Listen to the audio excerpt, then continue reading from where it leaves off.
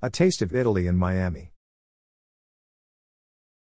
How many Italian restaurants are in your neighborhood? The likely answer is a lot. Finding one in Miami is easy, but finding one that stands out from the pack? That's a bit more difficult. Fortunately, no matter where you live, you don't have to travel too far for some great pasta. In Brickell, Toscana Divino, 900 S Miami Avenue, 305-371-2767, has been one of the few long-term tenants at Mary Brickell Village.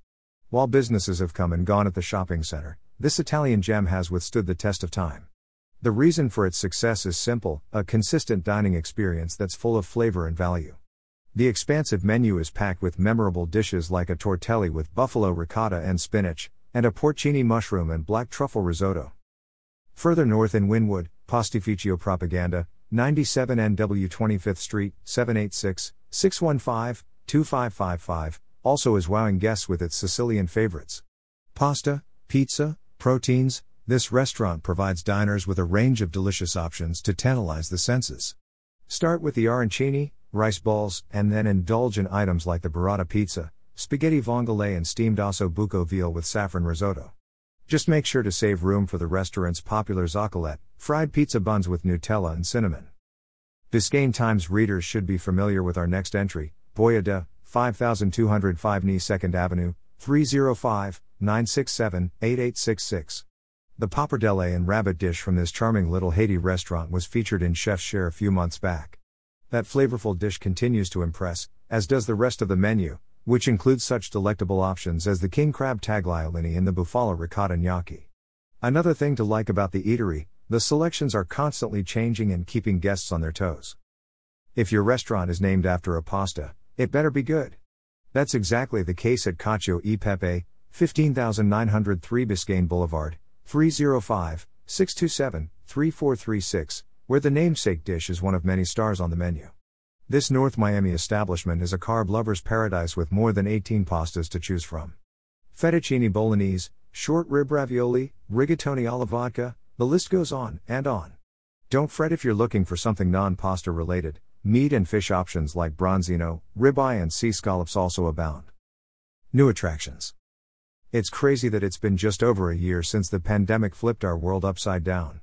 Around this time in 2020, restaurant dining rooms were shuttered. The exact opposite is true now, as more and more new eateries join the fold. Among the latest newcomers is Tobacco Road by Kush, 650 S Miami Avenue, 786-703-3120, an homage to one of Miami's oldest bars. The original Tobacco Road closed back in 2014 and now it's back, sort of. Restaurateur Matt Kushner, of Local and Kush fame, has partnered with one of the road's former owners to develop a tribute pop-up that's just steps away from the original bar. Drinks are stiff and the food is hearty.